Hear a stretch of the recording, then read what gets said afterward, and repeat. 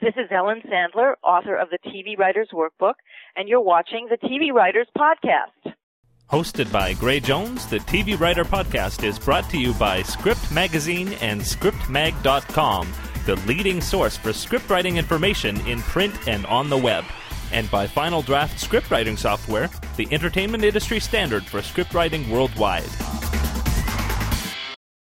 My name is Gray Jones, and I want to welcome you to the TV Writer Podcast, partner of Script Magazine, episode 16 for Monday, April 4th, 2011. Well, today I am so excited because I get to present a special guest, Emmy-nominated writer-producer, author, playwright, and director, Ellen Sandler. It was an amazing interview, and I know that you're going to be very encouraged by all the things that she has to say. But first, we do have a number of news items. We have some new homework, and that is Small Screen, Big Picture by Chad Gervich. You can get the book at tvwriterpodcast.com. Just click on the store link, and it will take you there. Just like Ellen's book, it's also under $11 and an excellent book to have on your shelf. I'll be interviewing Chad later in April, so if you can, please order it right away so you can get your questions in. And speaking about tvwriterpodcast.com, the site has now some handy Facebook pages in the links section on the lower right, and also some helpful links have been added, included a handy What to Spec in 2011 article in the featured articles category. Also, the TV Writer Twitter database has now leaped forward to 700 writers and continues to climb. Make sure to take advantage of this handy resource. On a personal note, I'm very excited that I'm going to be working on a show with William Shatner. It's called Weird or What? About unexplained phenomena, and it airs in the US, Canada, Australia, and New Zealand. It's on Discovery Channel in the US and History Channel in Canada, so watch for it. I'm incredibly excited. I get to work with Captain Kirk. Pretty cool. And another personal note, Inc. Canada turned the tables and asked me to do an interview. It's an up-close and personal interview about what makes me tick and how I came to do podcasting and also just my career path in general. It's a print interview. You can find it on Facebook. Just search for Inc. Canada, Inc. with a K. Also, the Toronto Screenwriting Conference has come up fast. It's this weekend. There's still time to register, and I have a special sponsor message for you. On April 9th and 10th, the Toronto Screenwriting Conference will host award-winning writers, executive producers, and best-selling authors all under one roof. It offers unprecedented education through masterclasses and breakout sessions with high-profile speakers from film and TV. Speakers include Leonard Dick from The Good Wife and House, Christine Zander of Raising Hope and Nurse Jackie, and Christopher Vogler, author of the best-selling book The Writer's Journey, as well as many more. For more information and to register, check out www.tsc.org. Speaking of sponsors, if you have a book, service, or other product you'd like to advertise on the podcast, it's actually very reasonable. Or if you're able to give a donation to help support the podcast, it would be very much appreciated. You can get more details about how to support at tvwriterpodcast.com. But now, I'm going to talk a little bit about our special guest today, Ellen Sandler. Entertainment Today calls Ellen Sandler the Dalai Lama of television writing. Her TV Writers Workbook is used by the top film schools in the world, including USC, UCLA, and NYU. The praise is well-deserved. Like Save the Cat by Blake Snyder does for feature writing, Ellen's TV Writers Workbook comes from a writer's approach, telling you in very simple, easy-to-understand terms virtually everything you need to know to be a successful TV writer. Ellen is a writer herself. She was nominated for an Emmy for her work as a co-executive producer of the CBS hit series Everybody Loves Raymond. She has written for many other primetime network television comedies, including ABC's Coach, and has created original television pilots for ABC, CBS, NBC, Fox Family, Oxygen Network, and the Disney Channel. Both a teacher and consultant, Ellen provides script development and career coaching for professionals and emerging writers in the entertainment industry, as well as writing workshops and seminars at conferences and universities both in the U.S. and abroad. You can find out more about Ellen and her services at her website, sandlerinc.com, that's with a K, and of course from her interview. Here we go. This is Gray, and I'm here with Emmy-nominated writer-producer, the author of my favorite TV writing book, playwright and director, and a whole bunch more, Ellen Sandler. How you doing, Ellen?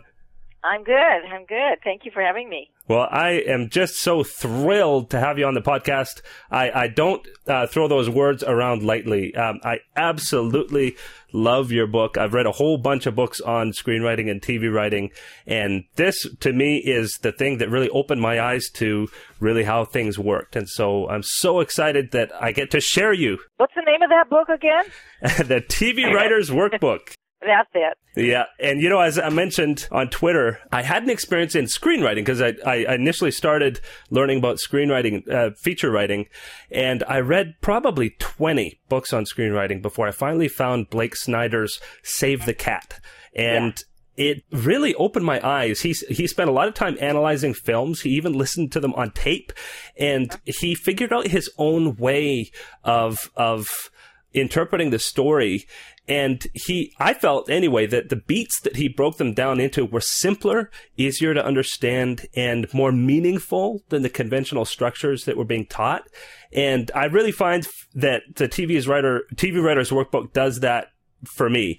So I'm really, really interested later on to hear how you did that. But first, we're going to start way back. I know your book describes that you had a rather unconventional start to your TV writing career, but I'd like to go even before that. When did you know that you wanted to be a writer? Well, I don't think that I did, actually. I look back and I remember that I used to produce shows in my backyard. I would sell tickets to my neighbors and I would do stuff in my backyard because I was a performer primarily. But I also wrote little sketches and stuff to do in those shows. And I remember I wrote a play for the Purim Carnival in my hometown, which is Sioux City, Iowa, where there are no Jews, but we do have a Purim Carnival. A very small community there, so we have to toot our horns. But I wrote a play for that and won the contest, but I was in denial. I did not think I was writing. I had no idea I was writing somehow. I never thought of myself as a writer. I thought of myself as a performer and then as a director, but not really a writer. Then I wrote a play. I was on tour in a show, and I had nothing to do during the day, and I started writing a play based on an article in a newspaper that I read, and I adapted some Eudora Welty stories so that I could direct them. I just was looking for projects to direct. I still not calling myself a writer. I think the key thing, though, was when I decided I wanted a credit. Mm-hmm. When I realized I better start getting a credit for what I'm doing as a writer, that's when I became a writer. Because I would write stuff with other writers a lot as a director. I would work on new plays and I would be co-writing, but they would get the credit and I would direct, because the theater is kind of like that. You don't really take the credit. It's kind of separate. And I really thought of myself as a director, not as a writer. So the day I realized I needed to get a credit is when I became a writer. And so now you went to Syracuse University, but was that before or after that? It was after I was doing plays in my backyard and before I was doing theater in New York. And I was a dual major there. I was a theater major and an art history major. So you did direct plays in New York for a while. And what brought you to Los Angeles? I was realizing that plays and theater do not pay anything.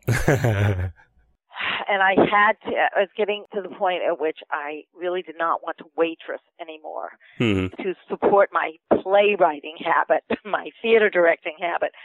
I was looking into film, and I got accepted to the AFI, the American Film Institute, as a director fellow. I'm still in denial about being a writer, by the way, there. I went as a director, but in the meantime, I was working with another writer on a play, and we were doing the play in Los Angeles. It was a little one-act play, and that play, which I go into in some detail in my book, in the front of the book, how I got my first job in television. That play is what got me noticed and got me a job in television, not the AFI.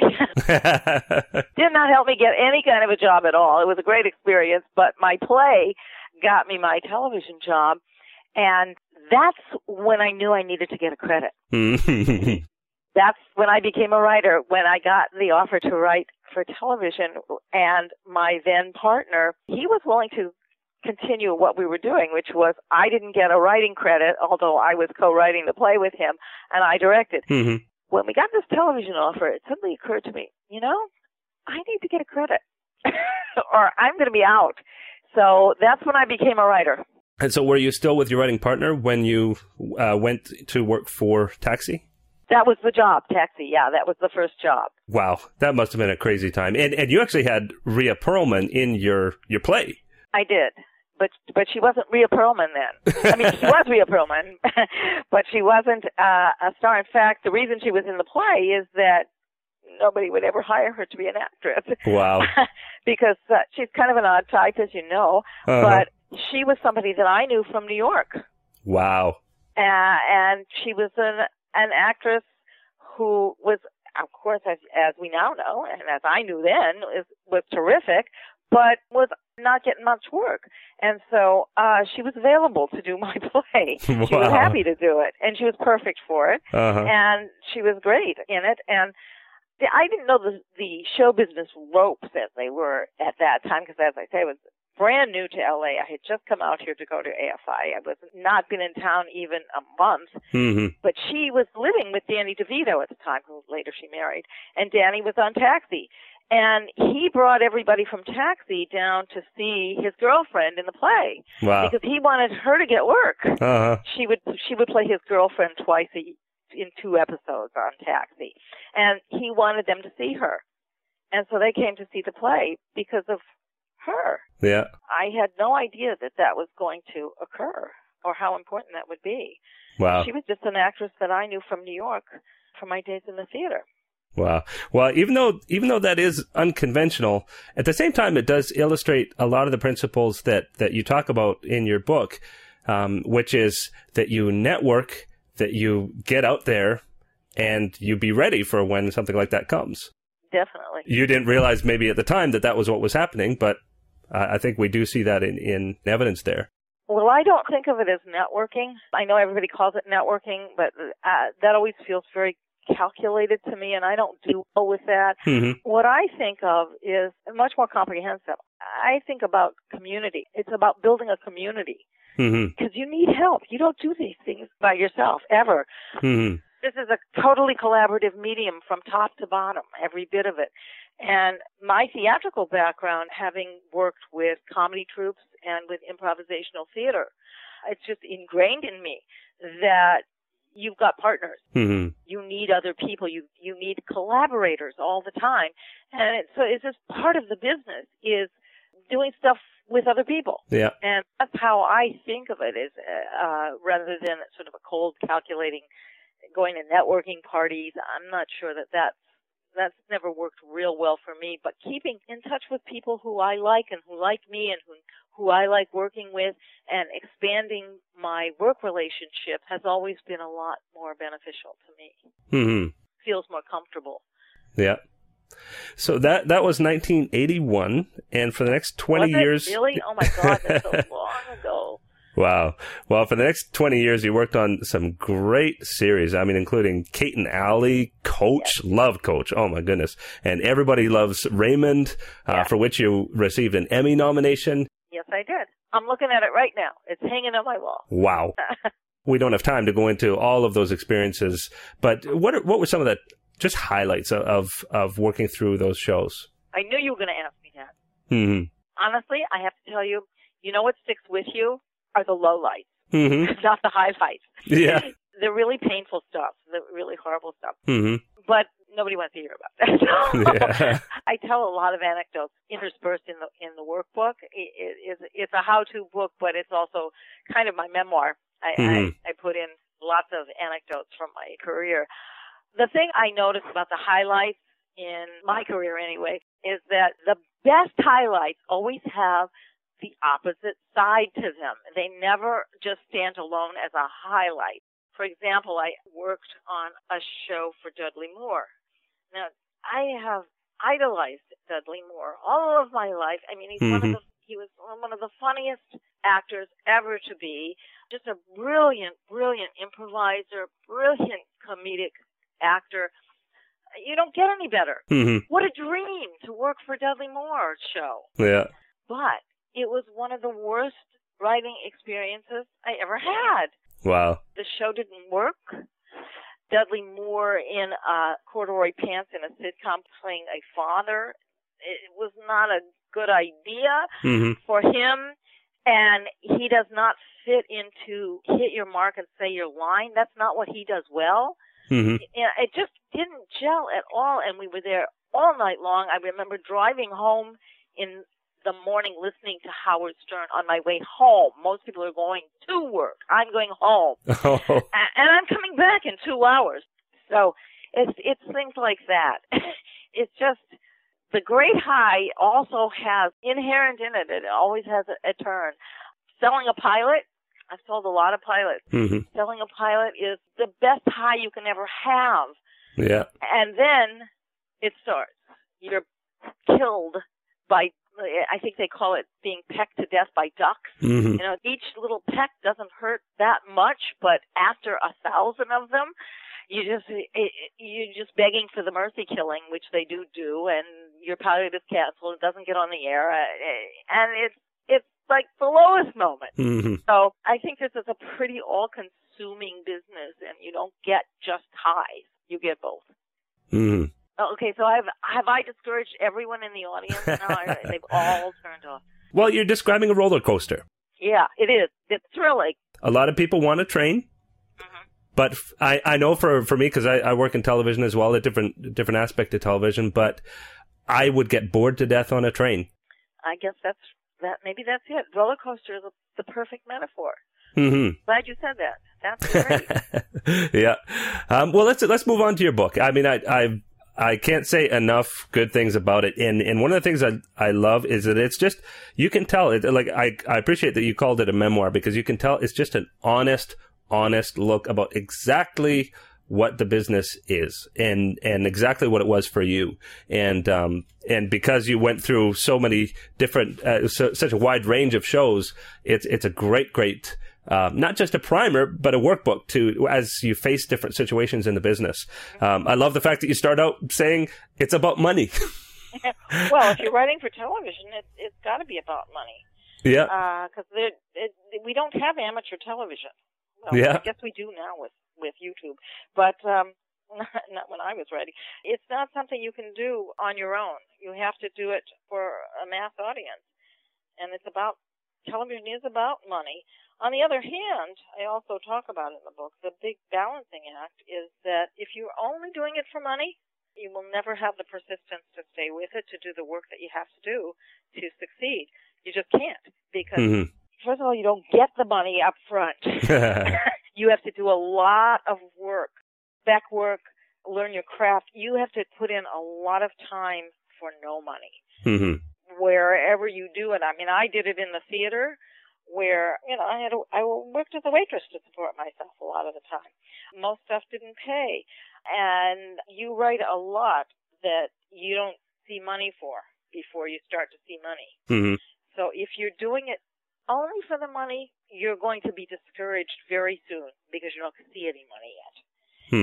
But if you are also only doing it artistically, you're also going to get discouraged because you really need to be in another format, because television does not allow for that. You have to respect the commercial demand as well as finding your own voice within that.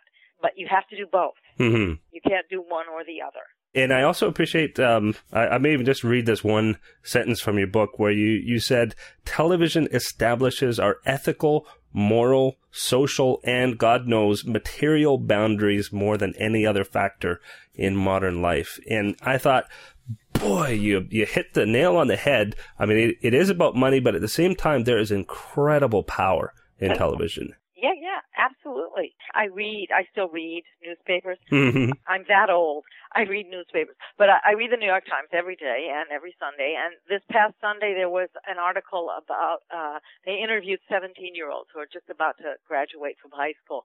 And it's like 30 of them with their picture and a little squib about what they see for the future, what they want to do. And I was struck by how many of them define what they want to do by something they saw on TV. Wow. I want to be a CSI medic. That would be cool. I want to go into medicine because I like this show. It is the defining boundary. I mean, it's just, there's no getting around it. That's our culture. And we don't have enough astronauts because sci-fi shows aren't doing well enough. And the thing that I really have to say again is that out of all the other books out there, they're textbooks, where this is a workbook. And can you explain why you wanted to write it that way? Yeah, well, because I'm a writer. You know, most of the books out there are written by either academics or former network or studio executives, which is fine. They have a valuable point of view. No question about it. It's interesting that you see the comparison with Blake's book. Mm-hmm. Blake was a friend, and I really admired his book. I think it is great. But Blake was also a writer. Mm-hmm. And I think that we come at the work from a totally different perspective, from the work perspective. We're coming at it from the page. Yeah. Other people are coming at it from the end result, which is fine. And you need to analyze stuff. You need to understand it in the big picture. So you need both. But I think that's why I call it a workbook, because really that is what writing is doing the work. Mm-hmm. Really, it just is. Nothing comes easily. It doesn't just come down from the heavens and land on your page and you sign your name to it. It does not, contrary to popular network executive opinion, write itself. Mm-hmm. You actually have to sit there and do work. And it's slow, and sometimes it's agonizing, and sometimes it's really scary because you have no idea. That is the perpetual state of the writer. We don't know until we write it. Mm-hmm. That's how we find out. So I think that's why I called it a workbook, because that's how I see it. And I appreciate that way of writing as a writer, because there are different ways that you approach every stage. Like I really appreciated your approach to spec writing, and getting 3 specs and breaking down exactly what each character was doing and how long the scenes were, and very specific ways of approaching a script that can make sure that the specs that we write are on track. Yeah. Can you talk a little bit about that? Well, that's how I learned to do it. I sort of got thrown into the deep end of the pool and did not have very much technique or craft, specifically television craft. I mean, I had been writing plays and been working with plays for quite a few years, but I did not know television when I got lucky enough to get that job. So that's how I learned it. I looked at scripts and I broke them down and I analyzed them, and that was the only way I could get inside the story. As I've gotten more familiar with people's spec scripts, I've consulted on so many. At this point, I can tell the difference between a script that is written from someone who has only watched the show mm-hmm. and someone who has actually read them. I can actually tell the difference. Yeah. One is like a copy mm-hmm. of the show, and the other, if you get inside the style, you can actually make it fresher and your own. Whereas if you're copying it from what you've watched only, you are limited to the surface. You don't get inside it. I think it's important, just for the audience, for the viewers, to break down for a second, because an extension of that is also transcripts. And if you go online to try to find scripts for TV shows, you will often find things that have been transcripted, and maybe even transcripted in what looks to be a screenplay type form, but they're not actual scripts from the productions. That's a wonderful point. I'm really glad you mentioned that, because it's crucial. It's totally different, the writer's draft. Mm-hmm. I think that most of those sites will tell you, though. I mean, I don't think they're trying to be cagey and try to pass something off. They're quite forthright about it, that they tell you it's a transcript. Mm-hmm. But you're right. The transcript is not going to help you as a writer very much at all. And so where can somebody get actual scripts from shows? Because often you can get the pilot, but outside of the pilot, it's sometimes pretty difficult to track them down. Well, the pilot is a very good sample. because a good pilot, if the show works at all, if the pilot is a good pilot, it's a template, and all the shows that follow it follow that template. That's the purpose of the pilot. So a pilot is a pretty good example to have. If you can get the pilot, that's fine. Mm-hmm. I only know the sort of standard. You Google TV scripts, and you'll come up with a couple of sites that have some for sale. Mm-hmm. That's all I know of online. That would be my way of finding it. Now, if you are in Los Angeles, you can go to the Writers Guild library. You do not have to be a member of the Writers Guild to use the library. Oh, okay. It is open to the public, and you can go there. In that library, they have scripts for every show. They have a huge library of scripts. Now, you can't take them out of the library. They're not circulating. You have to read them there, mm-hmm. but you can read them there and break them down if you use the charting system that I lay out in my book, or any variation that you want to make of that. It's perfectly fine to do that in the library and break it down, and then you have what you need. You don't need to have the script itself per se. So that's one way if you're in Los Angeles. If you're not in Los Angeles, some people have had some luck writing to the show itself, mm-hmm. which you can find out where they shoot by, again, Googling the show's website. You find out what studio it's shot at, and you can get an address and write to the show. It's good to write to the associate producer, the assistant producer, somebody like that, mm-hmm. not the executive producer, because they don't have time. Just call the line, the phone number, that reception desk. The receptionist might be able to put you in touch with somebody who can give you a copy of the script if they're willing to do that. I've heard that people have had some luck with that. Mm-hmm. It's probably not going to work every time, and they probably get sick of having people call them and ask for sample scripts, but it depends. If you have any friends who are writers or actors who are working on shows, they often have access to getting copies of scripts from their agents. Mm-hmm. If you know anyone with an agent, some agencies will give them an access number to the agency libraries where you can download scripts. Most scripts are in electronic format, and you just download them, copies. Mm-hmm. So again, that's of course not useful for somebody who's not in Los Angeles and perhaps in the mix where they have an opportunity to meet people who are actors on TV shows, or other writers who are assistants, writing assistants. Those are good sources of scripts. But that's part of what I was talking about at the beginning, of that building that community of support, that support community. Mm-hmm. Other people in the business. You don't need to know the top people in the business. They really don't have time to help you out. But people who are just like one level above you in the business are really very valuable allies, because they can get you things like scripts. And these days, there's a lot of new ways that you can connect with people. I think about Facebook and Twitter have been amazing for getting in touch with people. Well, then I would recommend that you go through those kind of pathways. See if you can't get scripts from colleagues. Mm-hmm. So back to your book.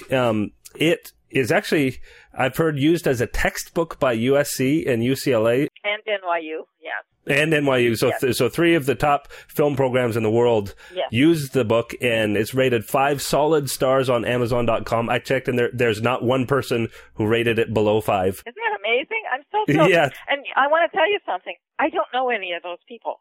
Uh-huh. I really don't. I don't know anybody. I wasn't savvy enough to ask people to go and rate my book. I didn't realize I should do that. And then I had all those ratings from, honestly, total strangers. So I'm thrilled. Uh-huh. So were you surprised by how well it was received? Was I surprised? Well, I was really grateful. There were times when I was writing the book, when I was sitting there writing, and thinking, no one's going to read this page. Is anybody ever going to even read this? I'm sweating over every word here. Nobody's going to read this. So, yeah, I'm really grateful that people like it, and I hoped that they would. Certainly, I hoped that I was making it accessible and fun to read, and at the same time, honest and helpful, mainly helpful. I'm all about practical. I'm not about theory. again, you need theory. It's good to have overview, but that's not what I do. I'm real practical. Mm-hmm. Yeah. Well, speaking about practical, we do have some listener questions. Okay. One of them is from Bill. Bill asks, could you mention specific touches of creative personality you've read in specs that might send our teleplays to the recommend pile? That's kind of the other end of the telescope for me. Mm-hmm. And if we turn that around and talk about really where the thing comes from that makes your script stand out, it starts when you choose your story. It's the immersion of yourself in your story. Not a decorative thing that you put in at the last minute, a little fun thing. It's not really touches. It starts with the reason you write the story in the first place. Mm-hmm. There's a section in the book, chapter 4, I think it is, about finding your story, where I go into a lot of detail about how to tap into your own experiences and translate them into the lives of characters, into not autobiographical situations, but similar emotional situations. So you can bring something of yourself to a prescribed set of circumstances that an existing show has.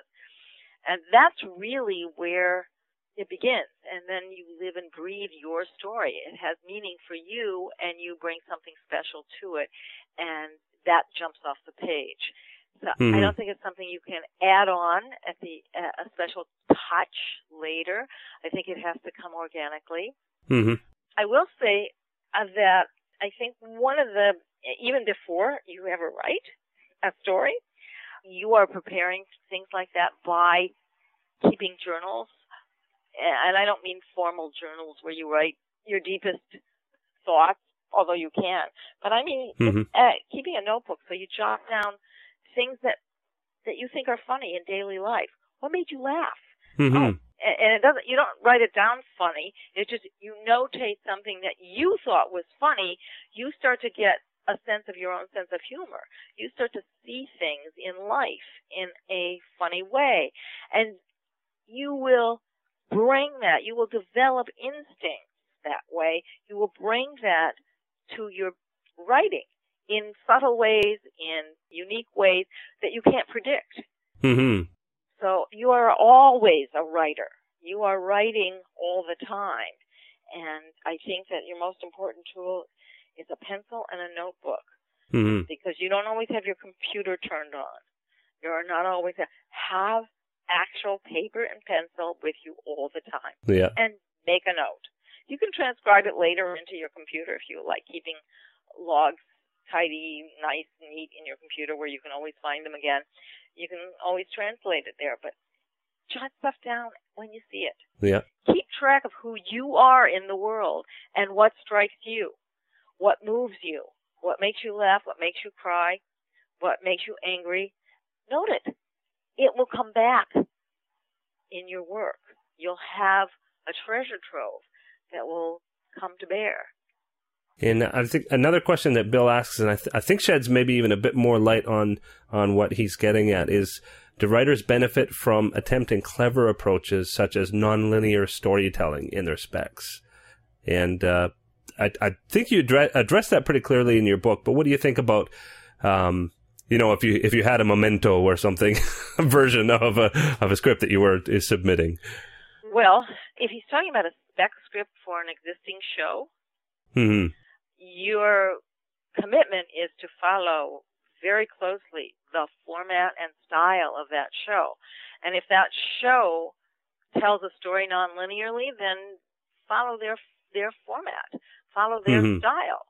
But if they don't, and I'm not sure I know what he means exactly by non-linear, but whatever that means to him, if it's the show style, then by all means, study carefully that show. Follow that style. I don't think that it helps you as a writer to break the boundaries of an existing show if you're writing a spec. Because the whole purpose is to show that you can color in the lines. You may have an unusual color, but you can you can fit in the format. That's what you're showing, because they're looking for writers who can deliver pre-existing circumstances. That's what you are as a staff writer. You're not wholly original. You have to find a way to be original within the prescribed structure, within the prescribed boundaries, or you're not very valuable as a staff member. Mm-hmm. You're not going to turn out the product that they've made a commitment to turn out, that they want to turn out. Again, this is part of the collaborative part of the business on a large scale. You're hired help. If you're terribly, terribly original, television is probably not going to be your most comfortable medium. Mm. This goes back to you're writing for money. And if you're writing for money, somebody else is signing the check, and they are making the demands, and you have to service them. It's not all about your artistic expression and your great originality. It's about how can you service them and still be original, not break all the rules. On the other hand, if you're writing a spec pilot or something and you want to do that, you're making up your style, you're entitled to do that. Whether or not that serves you to get other work, you'll never know unless you do it and see what kind of response you get. Yeah. Well, that's great advice. So that, I think Bill's questions do kind of suggest a feature approach to it. And I think, as you said, pilots or features would benefit from those stylistic approaches. But I know the interviews that I've had say that a staff writer's job is executing the showrunner's vision. Yeah, absolutely. If your favorite show was Lost and you think that this procedural show would benefit from the Lost style flashbacks and they've never had them before, not going to cut it. No, you will have a lot of time at home to do your own work, though. But no, I'm being a little glib. But yeah, absolutely, you're hired help, and you're there to do what has already been determined, not to make it better. Mm-hmm. You got to remember, you're not there to make it better. You're there to make it exactly the way it is. And Samuel asks, how important are instincts for writers, and how does a writer develop instincts? Well, as I said before, keep a journal. Mm-hmm. That's really a great tool for developing instincts. Instincts are important, but for me, what I think, and I don't know, but I think my instincts come from my craft. The more skilled I get, the better my instincts are. I don't think that they're magical quite. They are because sometimes they just hit you and you realize, oh, that's what I can do. And it does feel magical, but it really is coming from experience and craft. Mm-hmm. Well, I do love in your book how you mention the idea of practicing, like say, for instance, practicing focused listening or practicing smiling. And so, I mean, sometimes we can think, well, I'm just not a smiler. I'm just not a warm person by nature, but it's something that you can practice and you can develop that. And I think that what we call instincts could just be our powers of observation, which we can work on. We can work on focused listening. We can work on, maybe you're the type of person who's always, commuted with your iPod full blast, listening to music. Well, maybe you can leave your iPod off and listen to people talk as you ride. Yeah. And write it down. Mm-hmm. Like I said, carry that paper, carry that little notebook, and not a nice notebook. By the way, I'm always intimidated. The nicer my notebook, the less I write in it. I'm intimidated by that. Oh, what I'm writing isn't worthy of this lovely leather-covered notebook. I get little cheap notebooks from IKEA or someplace that very simple, plain ones, and then I can put anything down because sure. So I like really cheap notebooks from Staples or someplace, and just notate things. The more you write down, the more instincts you're building. Mm-hmm. That's where it comes from. If it's just in your head, if you never write it down, it's really wish fulfillment. You're not a writer. You have to write it down. Mm-hmm. And Samuel also asks, what are common mistakes of people who are in the room for the first time? The most important rule about being in the room is laugh at the jokes. Uh-huh. Laugh at the jokes. Just laugh at the jokes. Always. It is part of the room. It's part of being a team player. That's what the room is about, is being a team player. Mm-hmm. And if you don't laugh at the jokes, people get really uncomfortable and you don't fit in. So laugh at the jokes. Again, even if you don't think they're funny, they'll be funny if you laugh.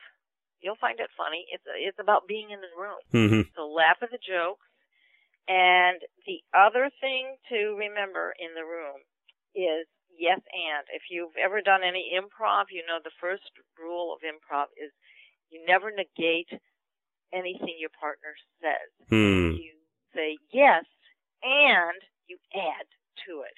So if you ever want to suggest anything in the room, you never say no to anything. You add to it. You don't say, this doesn't work at all. You better have a suggestion. You better have something to suggest. It's much better to have something to suggest that the showrunner, he may never use it. He may reject it. But it bounces around. It gets somebody else to suggest something. It's all about give and take. So you never say no to something. Add. And I strongly advise anybody who wants to write certainly half-hour television, which is so collaborative and so much about give and take and so much time in the room with a team, that take improv training. Even if you have no intention of ever being a performer, it's a really wonderful training for being in the room and for throwing ideas out without, and knowing that you have hundreds more and not being precious about your ideas, taking a chance with the moment. It's a great training, and it's a great training for collaboration, which is what you got to do in the room. Very, very cool. Well, let's move on a little bit. And so now it's 2011. Your book was released in 2007. In the last 4 years, we've seen some major changes. I mean, Twitter, Facebook have grown exponentially. There's been some other trends in Hollywood where, say, for instance, 5 years ago, you might have said that writing a feature was a good spec to give for TV, and now it's not. People are writing pilots. So what would you add to the book if you were to revise it today? I'm so glad you asked me, because I am writing the next book. Very cool. The next book is How to Write a Pilot. Because yes, since 2007, it has become the thing to have. You need to have both on-air specs and original work. And pilots are, my agent always says, I'd rather read a 40-page pilot than a 120-page screenplay anytime. Yeah. So pilots are a very good sample to have. I do think that pilots are enormously difficult, a lot of heavy lifting, and that you really should write at least one spec of an on-air show before you attempt to write a pilot. That's training. Pilots are the World Series, the Olympics. You got to get some pre-game training before you do that. So I think you need to write an on-air spec, maybe a couple, to get your training wheels, and then you ought to be writing a pilot as well. And reading pilots too. Sure. Yeah. And what about social networking? Now that that's on the table, what would you add to your advice to a writer who wants to break in now that these extra tools are available? Well, I think you know probably better than I do about how to use social networking. I mean, like you suggested, using social networking to build a community where you can, just the simple thing of getting scripts, that's people out there have them already. They'll help you out. They'll send you a download on it. I would say that it's probably most useful for that kind of thing, building your community. If you're adept at it and you enjoy it, that would be great. Why not? Why not use that?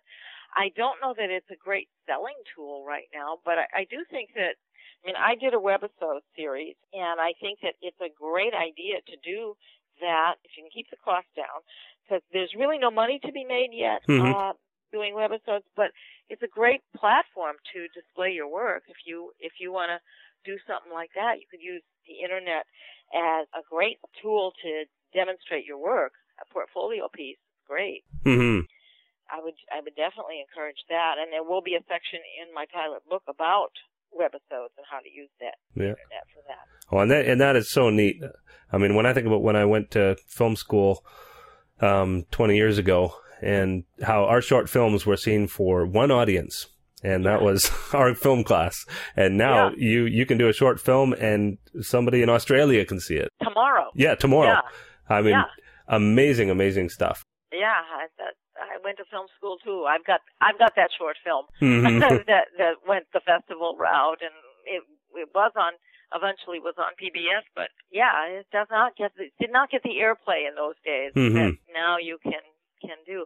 And by having a link to your stuff, if it's up there on the web, when you contact people, you can include that link in an introductory letter, and it's so easy for them to get a sample of your work that way. Yeah. So I definitely think it's a really good support tool. I don't think it's a primary thing, and I don't think it changes the name of the game, but I do think it's a great support tool. Yeah. Well, so you keep very active. I love the fact that you're still writing and directing plays. That's awesome. Never stopped. And of course, you work as a consultant and teacher, and you fly all over the world helping people, which is great. But what can you tell me about what's coming up? I know you're at the Writer's Store, I guess, in a few weeks. I do. I have two Writer's Store events. The Writer's Store is in Burbank, here in LA. Mm-hmm. They are my pilot writing seminar. It's a full day, all day. I cover the basic elements that you need to address in development. I don't even get to the script. It's just the development process that you need to go through to create a pilot script. And that's an all-day event. One is on April 30th, and the next one is May 5th, I believe it is. I think it was May 7th. Oh, is it May 7th? Yeah. Yeah, you're right. May 7th, Saturday. Thanks. I'm glad you're here. Great. Yeah, May 7th. So those two are coming up. And today is April Fool's Day, but no fooling. Mm-hmm. Today is the launch, and it's my release date of my first DVD. It's called What Can I Say? A Dialogue Workshop with Ellen Sandler. And it was recorded at the Writer's Store, a dialogue workshop that I do there occasionally. Mm-hmm. This is a recorded and edited version and available in DVD as of today. Very cool. So the Writer's Store will have it. It will be available on my website, and that's coming up. And my pilot book, but that's not coming up real soon. That takes a lot longer to do, to write. But I also am launching, I have a beta version right now in play, and so I will be launching my first online teaching experience. I'm going to be teaching the pilot development seminar that I do at the Writer's Store. I'm going to be teaching it online so people internationally can attend. And that will be coming up in the next couple of months. I'll be launching the first version of that. So if you're on my mailing list, you will be notified, and you can register for that if you like. Very, very cool. You can get on my mailing list very easily by going to my website, and just hit contact, send me an email, and get on Ellen's email list. Yeah, and that's sandlerinc.com. Great website. There's lots of supporting material for your book, and people can find out a lot more about the services that you offer there as well. You do individual consulting as well? Yeah, and we should spell Sandler Inc. so people know it's I-N-K. Yeah. Inc. You write with, not Inc. like incorporated. It's Sandler Inc. I-N-K. Yeah. Great. And do you have any other projects or charities that you'd like to promote? Could somebody contribute to my children's college loan fund? Well, I can think of one way, and that's if you don't have Ellen's book, you gotta buy her book. I mean, this is a tremendous book to be on your shelf.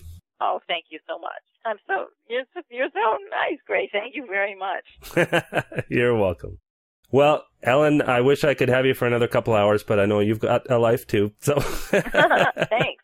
Well, I'd love to do it again, especially when my next book is ready. Absolutely. That would be great. And I'll be first in line to read that one. Thank you, Gray. Thank you. You're a great interviewer. You really are terrific. Well, thank you so much. Thank you so much. You lay in so much nice color and support. It's great. And your questions are terrific. Mm-hmm. Well, it helps that I really actually do love your book, and so it's all genuine. So, can I send you a copy of my new DVD as a gift? I would love that. Tell me where I should send it. And if you need advanced readers for your book, I'm there too. Oh, thank you. Really, that would be great. Okay. Yeah, I've done that for other authors as well. Great. And actually, we should mention, if you want to follow Ellen on Twitter, it's the same as the website, at Sandler Inc. with a K. Inc. Yeah, and I think you would do well to do so. So, don't want to take any more of your time. Okay. It's been absolutely wonderful to speak with you, and best of luck to you. And hopefully, maybe one time you'll come up to Toronto, or I'll come to LA when you're doing a seminar, and I'll actually get to meet you. I would love it. I would love it. Great. Well, thanks so much, Ellen. Okay. Bye. Bye-bye. And what did I say? An awesome interview, and I so much appreciate her taking the time. If you haven't bought Ellen's book, what are you waiting for? Both the TV Writer's Workbook and your next homework assignment, Small Screen, Big Picture, are available at tvwriterpodcast.com for under $11 each. And hey, if you browse and add one more, you even get free shipping. What a deal. So I urge you to do so.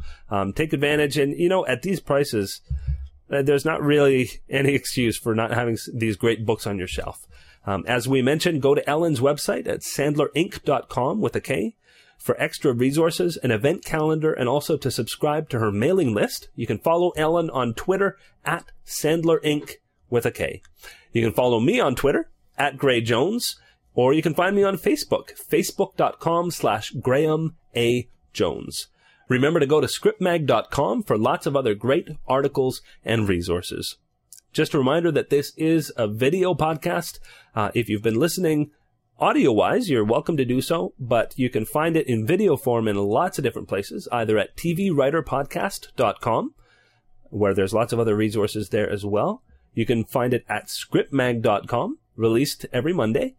Or you can also get it on iTunes. Just search for TV Writer Podcast. If you want the audio version, you can get it from scriptmag.com, or just subscribe to the Script Magazine iTunes account. Or apparently you can also get it on Podbean. You can get all those details anywhere you can find the podcast. But until next time, I want to wish you a very happy writing week. Bye-bye. Hosted by Gray Jones, the TV Writer Podcast is brought to you by Script Magazine and ScriptMag.com, the leading source for scriptwriting information in print and on the web. And by Final Draft scriptwriting software, the entertainment industry standard for scriptwriting worldwide.